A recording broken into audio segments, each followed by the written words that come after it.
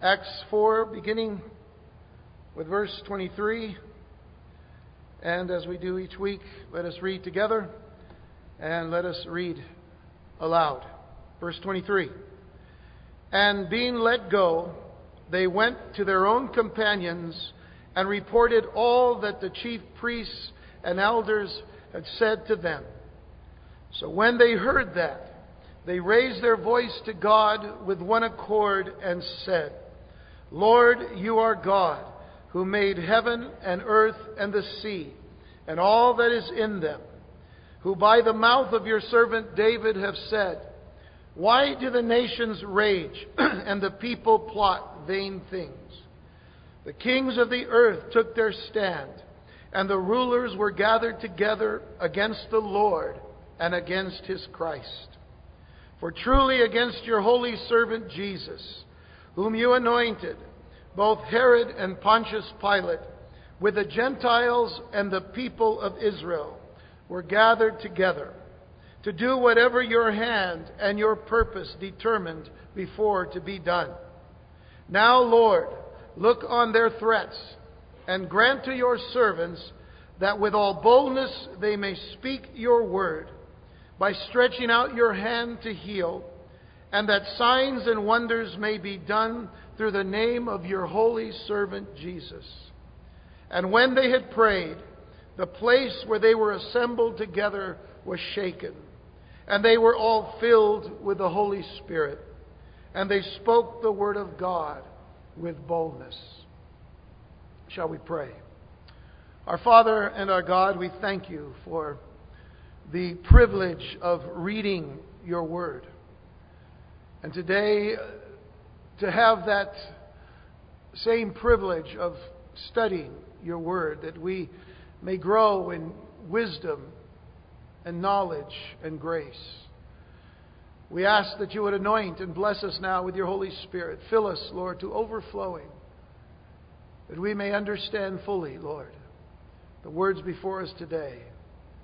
But Lord, that we may go beyond just our knowledge from an academic standpoint. Lord, we want to be able to understand these things, that we might do them, practice them, as we await the coming of our Lord Jesus Christ. May we be prepared and ready for His return. We ask these things now in Jesus' name. Amen. Amen. You all may be seated.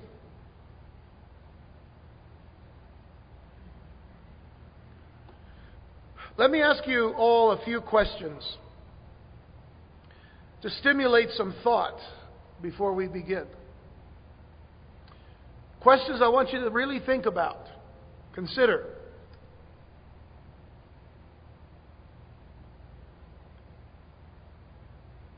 Are we in agreement that we live in dangerous times?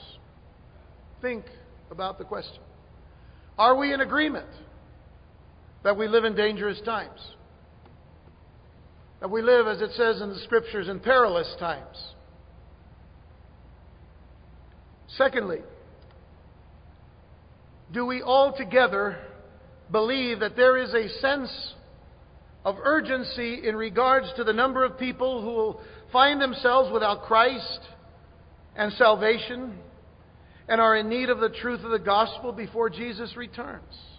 Think of the question. Think of the situation that stands before us today. In light of the first question, do we agree that we live in dangerous times?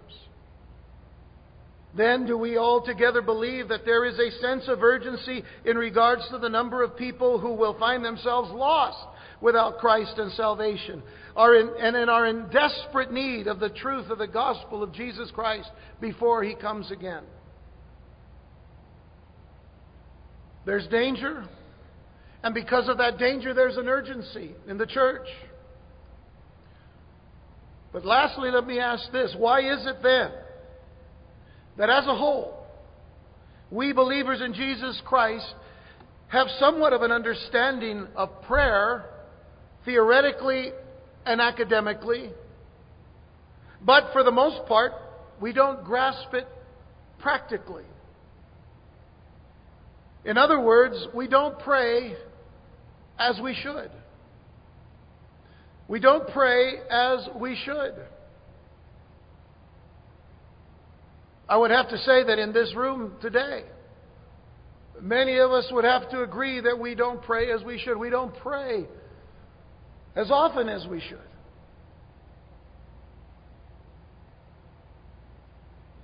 We don't pray with the depth that we should. And this is not to judge. This is not to say, hey, I know what your prayer life is like. I don't know, but God does. You see, oftentimes we find ourselves comfortable in our Christian walk with very little sense of urgency and danger in regards to the days in which we now live.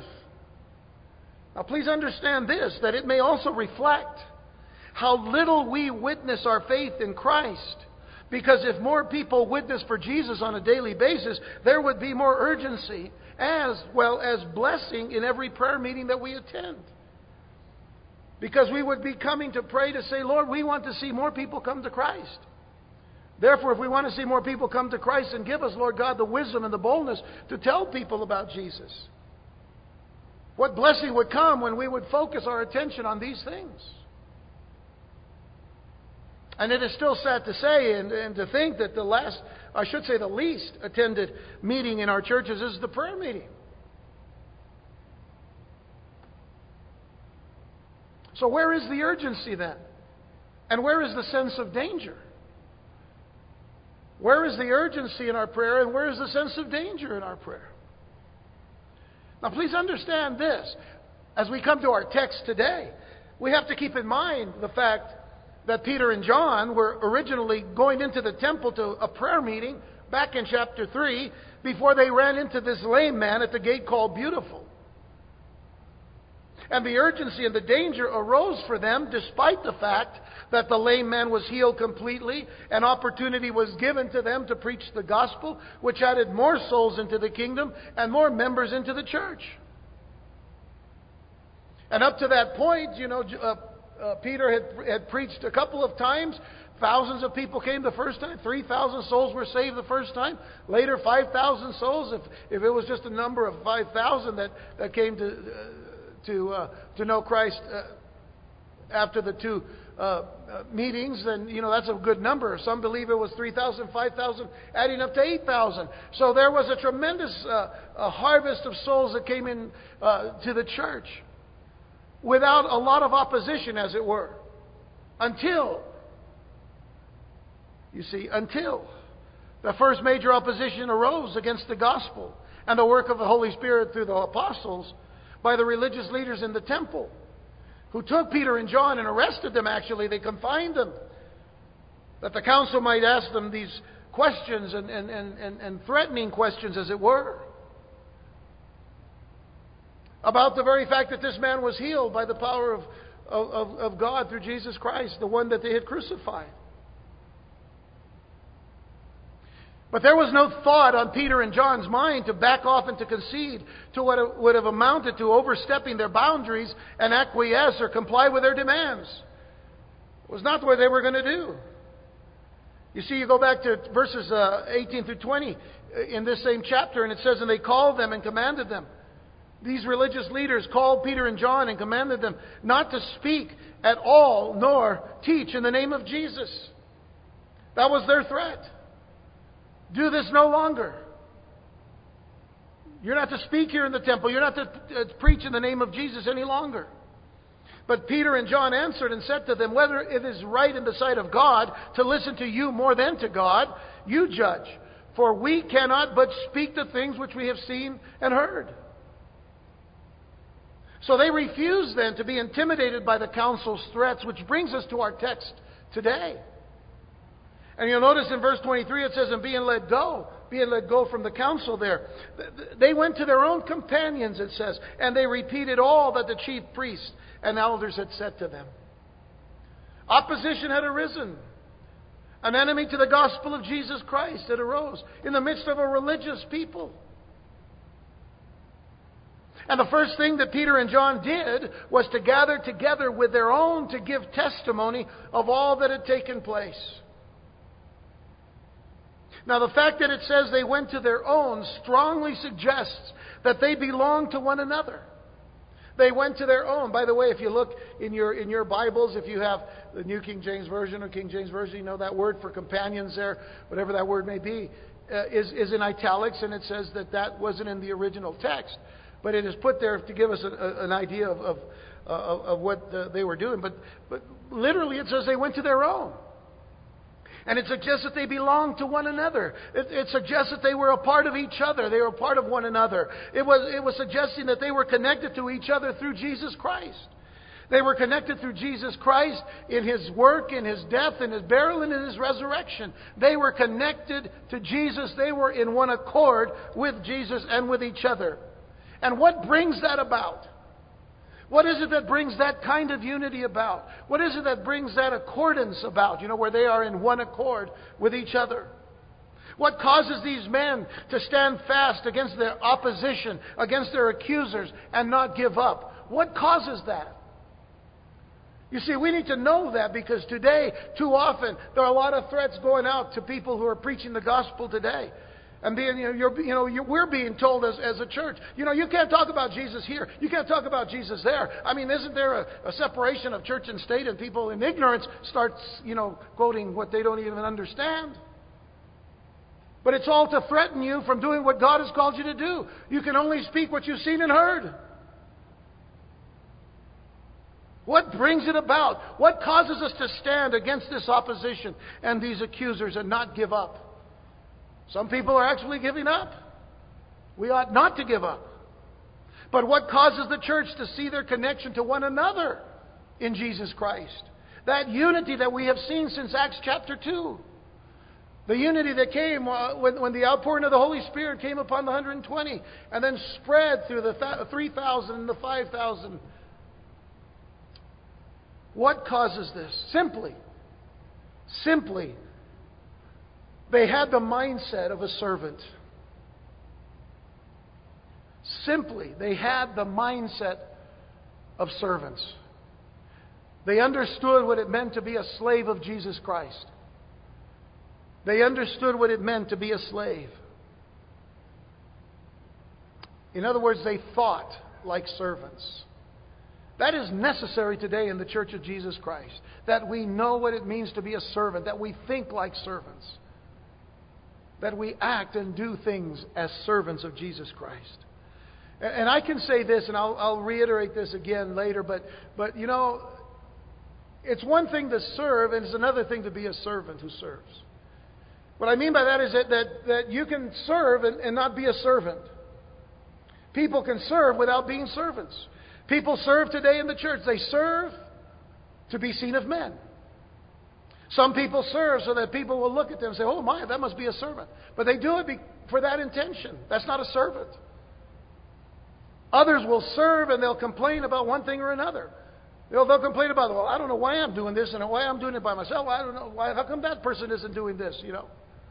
That's not a servant. You might be doing it, but your heart says you're not a servant.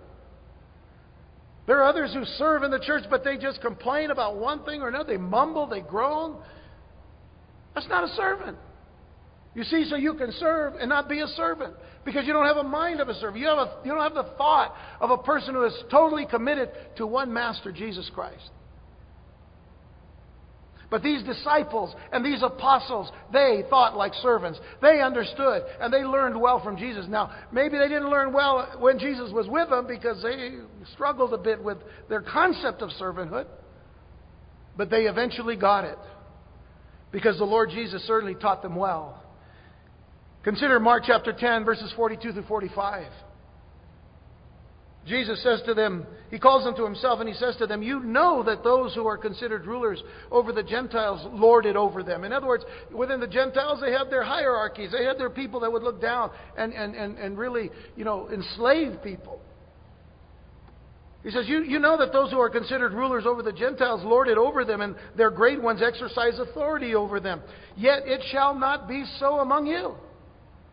Yet it shall not be so among you, but whoever desires to become great among you shall be your servant. Whoever desires to be great shall be the lowest, shall be the servant of all. And whoever of you desires to be first shall be slave of all. That's the mindset of a servant. For even the Son of Man did not come to be served, but to serve. There's our example. The Son of Man did not come to be served, but to serve and to give His life a ransom for many. Which means that He gave His life completely. He gave His life totally as a payment for us. A ransom for many. They stumbled and struggled with that.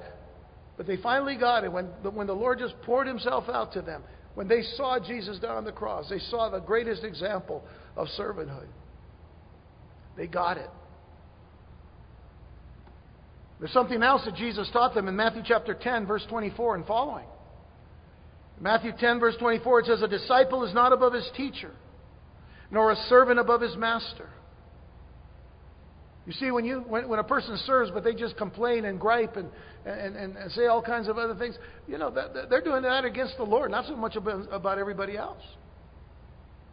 A disciple is not above his teacher, nor a servant above his master. It is enough for a disciple that he be like his teacher, and a servant like his master. Did Jesus ever complain? Did Jesus ever grumble? Did He ever gripe? If they have called the master of the house Beelzebub, how much more will they call those of his household? That's you and me. If they call Jesus, the master of the house of Beelzebub, what are they going to call us? And therefore, do not fear them. This is the greatest lesson we can learn here.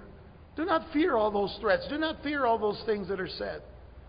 For there is nothing covered that will not be revealed, and hidden that will not be known. The fact is that a disciple is not greater than his master, than his teacher. And a servant is not greater than his master. And what we find, you see, in the next verse, and everything else following is just the greatest source and concentration of power in all of Jerusalem in that day.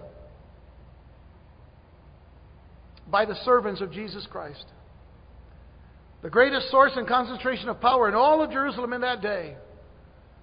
Not what the council's power had, or not what the council's authority was all about. The greatest concentration and source of power in all of Jerusalem in that day was this prayer meeting that we're reading and studying about this morning. And it was more than a prayer, by the way. It's a great prayer to learn and a great prayer to study. But it was more than a prayer. It was a psalm of praise. Notice in verse 24.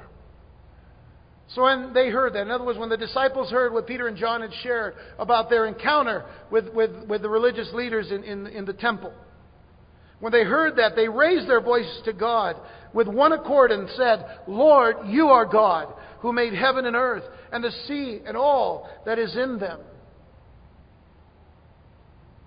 You see, the prayer itself was conceived out of testimony and service for the Lord. Peter and John had just come in from the battlefield. They had gone to go pray, but now they found themselves in a battlefield. They found themselves in the trenches, as we often do as believers in Jesus Christ in this world. And they came back, as it were, from these trenches in this battlefield, because an enemy had raised its head finally. An enemy had raised its head, and they prayed for boldness to defeat this enemy. But we're not talking about flesh and blood. But there was an enemy. But the first thing they did in their prayer, the first thing they did was to acknowledge their God vocally and in unity. They acknowledged their God vocally and in unity. They raised their voice to God with one accord. They raised their voice. By the way, this was not everybody yelling and screaming and shouting at the same time. They raised their one singular voice. In other words, someone prayed. But they all in agreement prayed in their heart as this prayer is given to us. They prayed in one accord. They were together. They were reunited about this very thing. And they said, "Lord, you are God, who made heaven and earth, and the sea and all that is in them."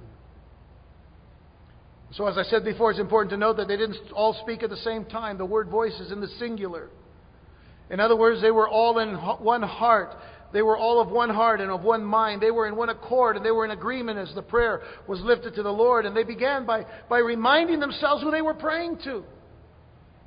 That's an important thought here when we consider our prayer life. Do we know who we're praying to? They reminded themselves who they were praying to. They prayed to the Lord of all creation, the God of all power. Did you know that's who we pray to when we get on our knees to pray? We're praying to the Lord of all creation, the God of all power. Does that say anything to you?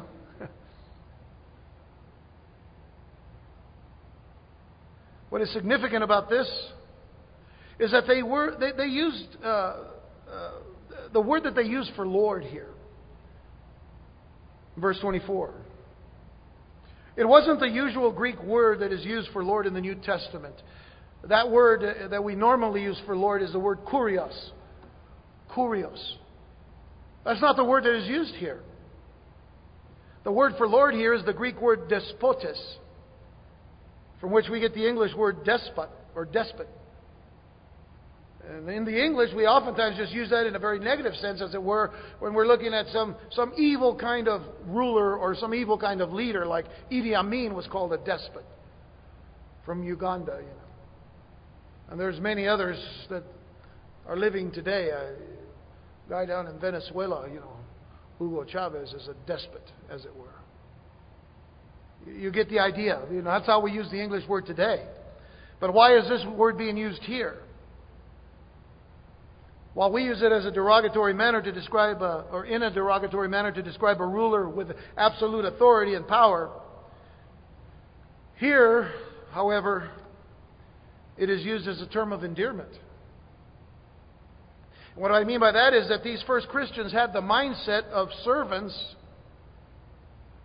These Christians who had the mindset of servants, they used it as a different type of despot. They were servants of a different type of a despot.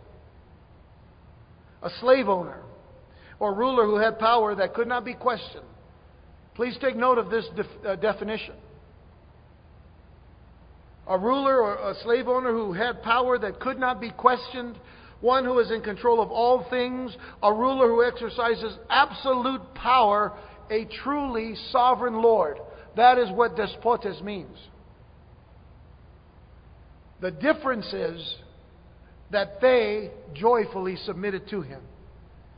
They joyfully submitted to this despot, this loving despot, this loving owner, this loving ruler, who had the power not to be questioned, who had control of all things, who was a ruler who exercised absolute power, a true sovereign Lord. The disciples had power in prayer because they knew who they were praying to.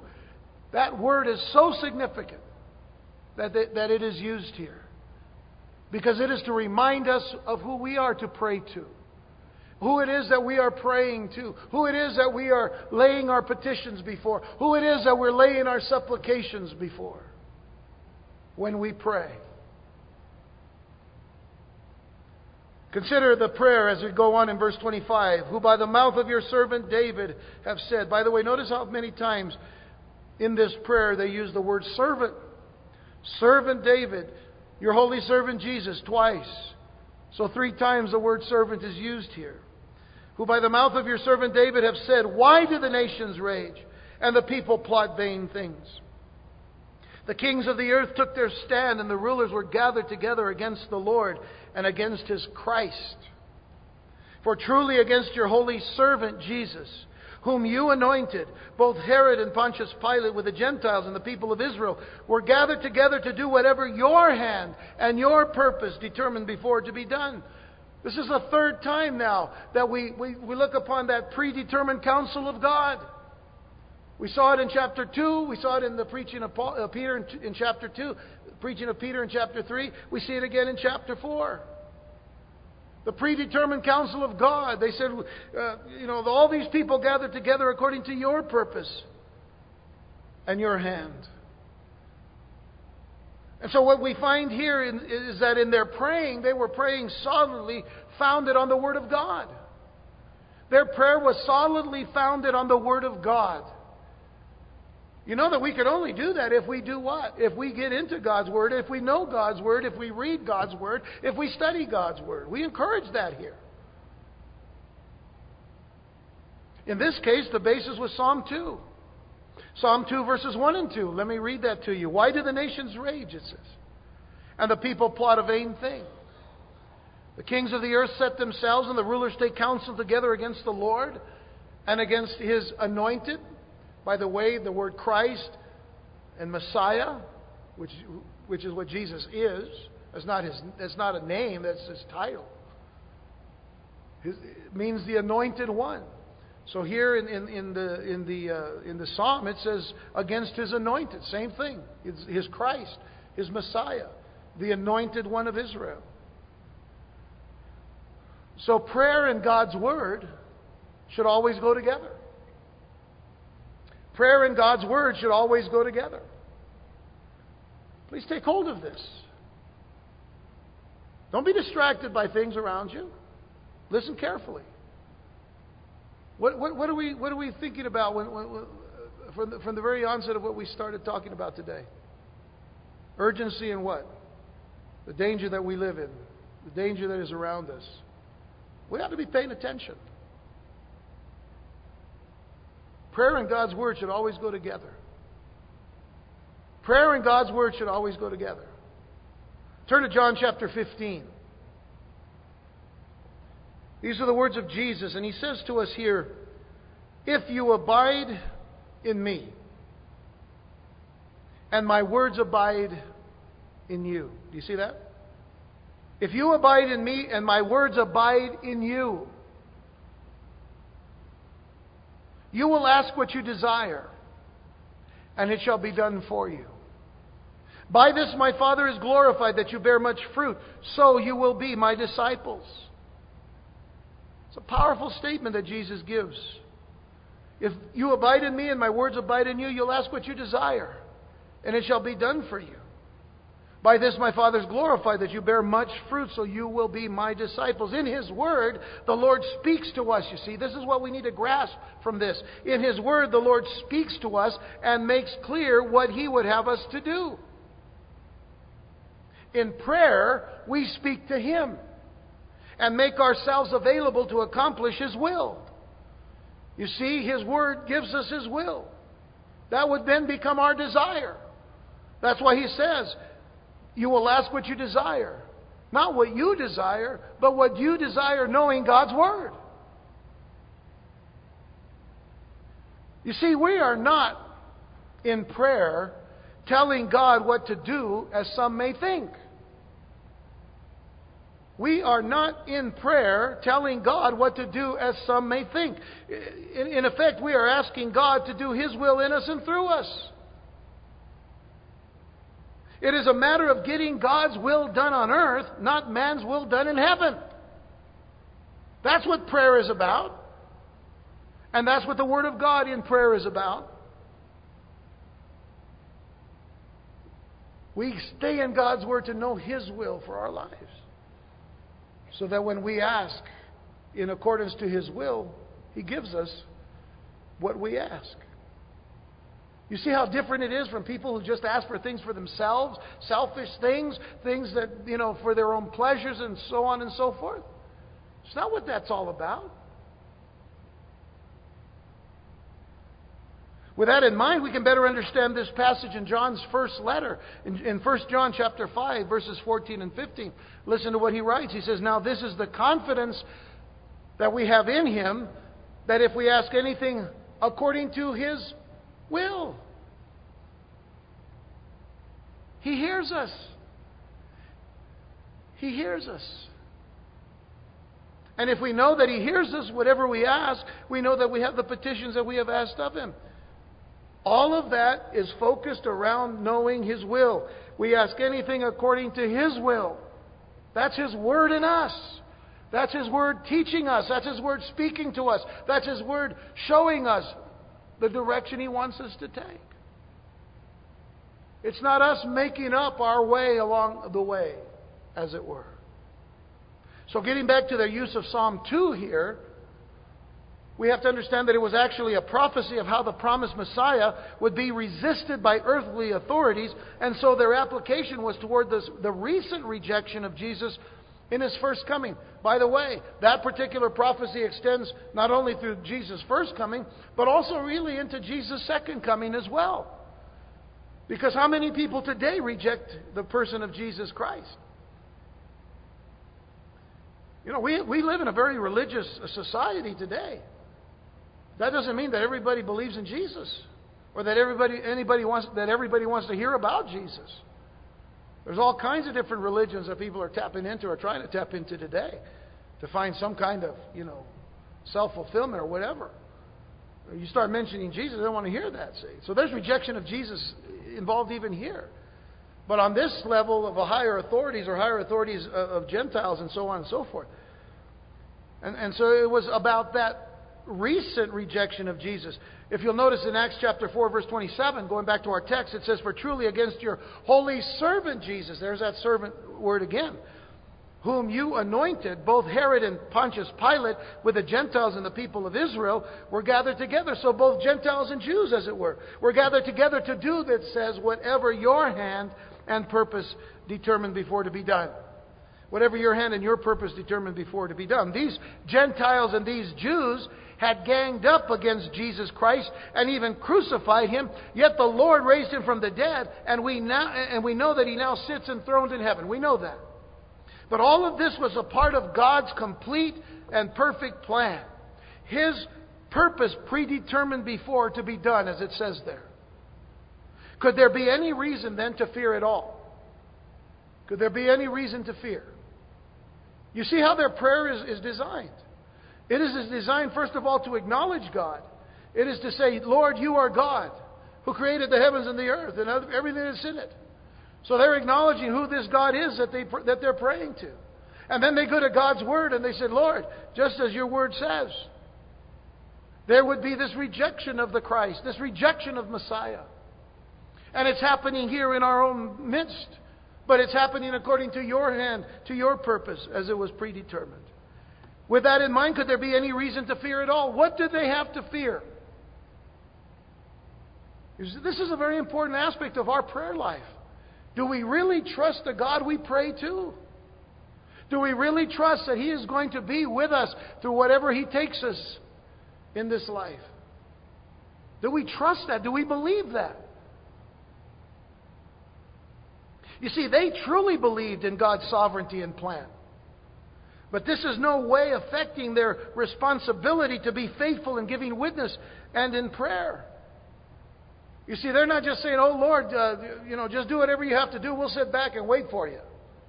This is not what they're saying. To believe in a sovereign God, you see, we as Christians have to realize that the Bible teaches two things. It teaches the sovereignty of God and the responsibility of man. God has given us a responsibility. He's given us a responsibility to preach the Word, to be ready in season and out of season, to do the work of the evangelist, to pray, to seek the face of God and all these things. Yet we trust that He's a sovereign God and He's going to do what He has predetermined to do.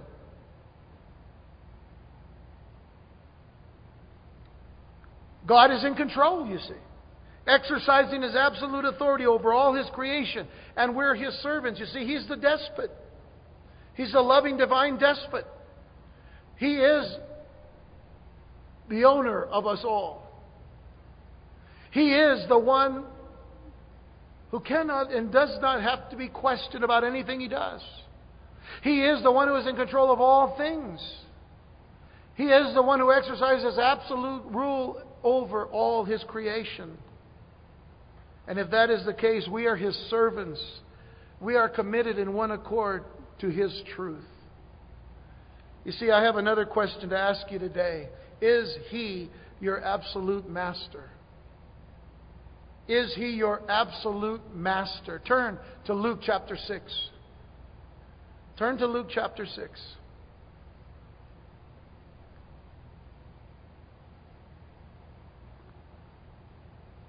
In Luke 6, verse 46, notice what Jesus says. He says, "But why do you call me Lord, Lord, and do not do the things which I say? Why do you call me Lord, Lord, and do not do the things which I say?" And then He says, "Whoever comes to me and hears my sayings and does them, I will show you whom he is like. He is like a man building a house who dug deep and laid the foundation on the rock. And when the flood arose, the stream beat vehemently against that house and could not shake it, for it was founded on the rock. But he who heard and did nothing. You see, this is what burdens my heart today. That we could hear today and do nothing. You see what burdens pastors? To preach the Word, to give forth God's Word, and to wonder, Lord God, are they hearing and are they doing? And Jesus said, but he who heard and did nothing is like a man who built a house on the earth without a foundation, against which the stream beat vehemently, and immediately it fell, and the ruin of that house was great. Is that not something that should set an urgency in our heart about our own personal lives with Christ? Isn't it an urgent thing for you to know how Jesus cares about you being planted deeply into the rock that is Christ? So that no matter what kind of storm or flood may come, nothing is going to happen to you because you're founded on the rock. You're founded on Christ. Because you're doing those things that He says. You see, there really isn't a place for picking and choosing what we like or don't like about what the Lord asks of us. No. That's why we're asking this question. Is He your absolute master? See, we got into this thought here. It isn't like some who approach the Christian life today as if it were some great cosmic salad bar. I know a lot of you like salad bars. Right? I mean, you know, how many of you like salad bars? Now, be honest. Okay, see. How many of you don't like salad bars? Nobody wants to admit that. It's a couple of people. They're kind of... I know why you don't like it, because you don't like the, that glass, where everybody breathes on. But folks, it isn't like some who approach the Christian life as if it were some great cosmic salad bar, as if they just load up their plates with the things they want and ignore the rest. And then get frustrated when things don't work to their liking. That's the way a lot of people approach the Christian life today. Well, I didn't like what he said today. What? Did you pray about it? I mean, did you realize that some of the things that I'm saying today you might not like, but that's because the flesh is responding to it, and it's the Spirit that is saying, let it come through, because we need to live a different life. We need to live a different way. You see, the disciples believed that God was Lord of all. The disciples believed that God was Lord of all, and we should as well. Do you believe that He is Lord of all? Then, do you call Him Lord and do what He says? It's only to your benefit if you do. Look at verses 29 and 30 now of our text. Now, Lord, they say in prayer, now, Lord, look on their threats, and grant to your servants that with all boldness they may speak your word, by stretching out your hand to heal, and that signs and wonders may be done through the name of your holy servant Jesus. Once again, servant Jesus, holy servant Jesus. The emphasis on servanthood, the emphasis on the very fact that there is one despot, one absolute ruler, absolute authority, who cannot be questioned, who is in control of all things, who is sovereign above all things, and yet can be loved and served with joy. You see, the disciples didn't pray to have their circumstances changed. Oh God, these people are threatening us, and so hide us somewhere. Send us to another city where they'll accept us, where they'll like us, where they'll just receive the message so gladly. Lord, change our circumstances. No, they didn't pray that, did they? And then they didn't pray that their enemies would be removed and taken out of their way. Oh God, let those religious leaders be run over by all the chariots. Let something bad happen to them, Lord. Bring fire from heaven. They don't pray that. Instead, they ask the Lord to grant them power and boldness to make the best use of their circumstances and to accomplish what He had already predetermined. You see, they didn't pray for escape. They prayed for enablement. They didn't pray for escape. They prayed for enablement from God, and the Lord gave them the power that they needed. The Lord gave them the power that they needed because they knew how to pray to the God that they served. You see, one of the great Scripture prayers that we can pray when we need strength. And by the way, that's again another emphasis of our need to know God's Word. Because in God's Word there are prayers that we read and we say, oh God, that's exactly what I want to say. It's exactly what I need in my life to be a better servant for you. And one of those Scripture prayers that we can pray when we need strength is Paul's prayer in Ephesians chapter 3. Turn there and mark this down. Whenever you need strength, listen to the words of the Apostle Paul.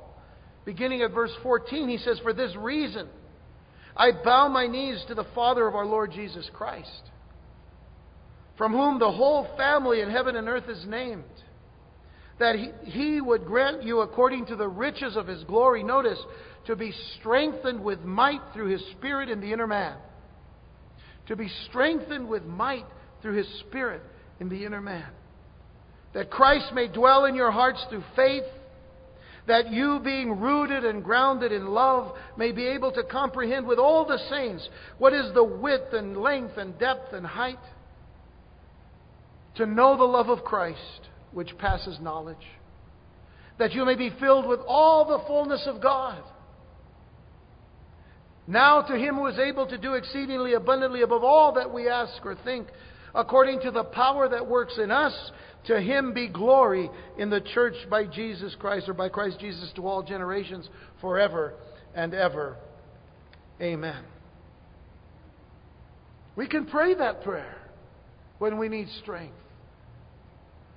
And it is very clear that Paul is saying that he wanted the church of Jesus Christ to be filled with the fullness of God. To be filled with the fullness of God. The width, the length, the depth, the height, all the dimensions of our life to be touched and filled with the power and the glory of God. That opportunity can happen to every believer in Jesus Christ who will pray to the God that he should know is sovereign, know is powerful, to know that He is able, to know that He is willing to give us what we need in this life. And I suppose that when you ask for more boldness and more power, you're also asking for more trouble. Did you know that? But that's okay, because we're already in the midst of trouble, aren't we? Didn't we agree that we're living in dangerous times? All we're asking for is more trouble, but the important thing is to be consumed with the cause of God's glory. Because the apostles were consumed with the cause of God's glory, and not so much for their comfort, and not so much for their advancement. They didn't ask for the ability to perform miracles themselves, but they understood that Jesus heals with His own hand from heaven through His servants, and that's what they prayed for. They delighted in the power of God, and they believed in that power. My question to you is, do we? Do we believe? Do you believe that God has the power to do that even today? From heaven, through us. It isn't you and me, it's Him. That's the power. And He'll use the weakest vessel. Yet the weakest vessel that says, "Lord, I'm weak, but You're strong. You're able. You're powerful. You're mighty to save. You're mighty to heal."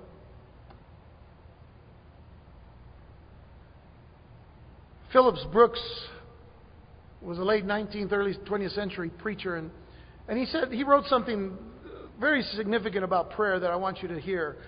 He said, "Do not pray for easy lives.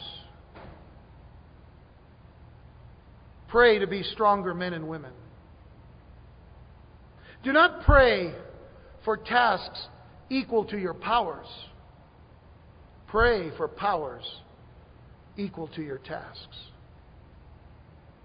That goes right along with what is taking place here in this passage today.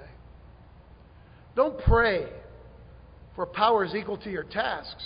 That would be like a very young Christian who doesn't know a whole lot, saying, Lord, don't give me too much to do. I don't have too much to give. Instead it says, pray for powers equal to your tasks. We all have difficult tasks. We need equal powers from God, greater than equal powers from God. That's the idea here. Don't pray for tasks equal to your power. Pray for powers equal to your tasks. That is the way the early Christians prayed.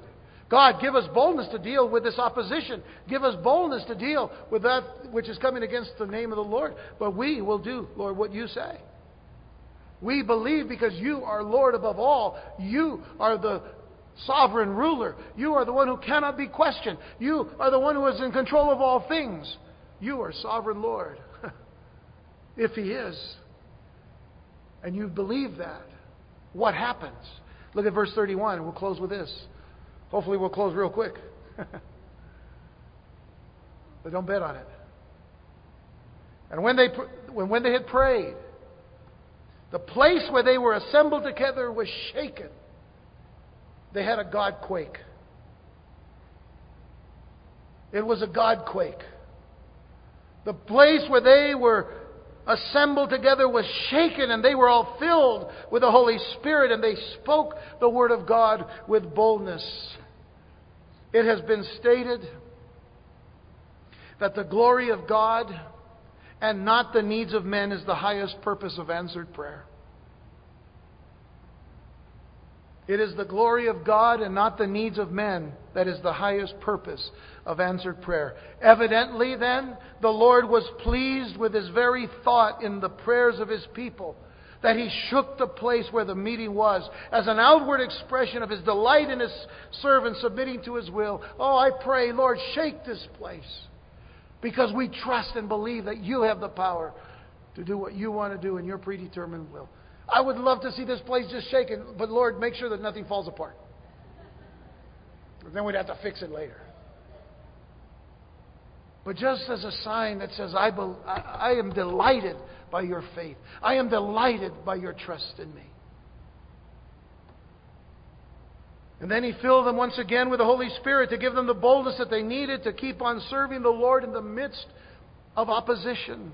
And all of this was given to them because they called upon His name. They knew who they were praying to. They knew. You know, we can do one of two things in the church. I'm almost ready to close here. We can do one of two things in the church. We could either serve at our own convenience. Remember what I said? You can serve but not be servants. We could serve at our own convenience, or we could have the mindset of a servant and submit wholeheartedly to God. That's the best thing to do. You could serve at your own convenience and avoid some troublesome circumstances, but you wouldn't experience the continual filling of the Holy Spirit to serve the Lord with boldness and power. But if you take hold of the mindset of a servant and you submit to the Lord, He will grant you grace to grow in and through your circumstances, no matter what they are. Are you willing to submit to Him as Lord of all in your life today? Are you beginning to think that, in your own life you've kind of set boundaries for yourself and for God? So you're Lord as long as what? As long as things are going okay. When it's tough, I might have to go out beyond the boundary, Lord, to look for help from somewhere else because I thought you were taking care of me. That's not submitting to His Lordship. It is saying, no matter what happens, you'll give me the boldness and the wisdom and the grace that I might get through every circumstance, every trouble, every trial, every temptation in this life. I want to close with James 4, verses 1 through 7. Almost done here. This is it. James 4, 1 through 7. Notice what he says to the church. He's not talking here to the unbelievers. He's talking to church. He says, where do wars and fights come up from among you? What happened over the years that all of a sudden when they were one accord, now they're not in one accord any longer. Now there were wars and fights against them. Do they not come from your desires for pleasure that war in your members? You see what dangerous times we live in? Do we not live in some sense of a great pleasure dome of existence today? You lust and do not have. You murder and covet and cannot obtain. You fight and war, yet you do not have because you do not ask. You ask and do not receive because you ask amiss that you may spend it on your pleasures. So what does James then call them? He says, adulterers and adulteresses. Do you not know that friendship with the world is enmity with God? In other words, it is hatred toward God. Whoever therefore wants to be a friend of the world makes himself an enemy of God. Or do you think that the Scripture says in vain, the Spirit who dwells in us yearns jealously? God is jealous for us because we're supposed to be His people. And then it says, but He gives more grace. Therefore He says, God resists the proud, but gives grace to the humble. And the first few words of verse 7 says, therefore, submit to God. Resist the devil, he'll flee from you. But the important thing is submit to God. Submit to God. Are you ready to submit to the despot? To the absolute ruler and authority of all things? To the one who cannot and should not be ever questioned? To the one who has control of all things? To the one who is sovereign Lord indeed? Is that your prayer life? Is that who you pray to? I hope that our eyes and our ears and our hearts have been open to that. I hope that we now know. And maybe we ever question anything. Let's never question it again. And pray that God will shake us. Shake us to trust Him evermore. But may He shake us with delight.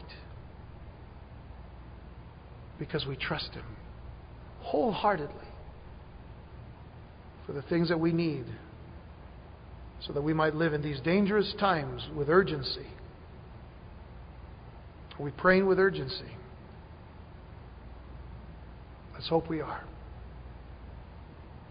Are we praying because we live in desperate times, dangerous times, perilous times, as Paul says? We have a God who is great because He's over and above all of His creation. Do you know that that's the God you pray to in the name of Jesus and in the power of the Holy Spirit? Let's pray.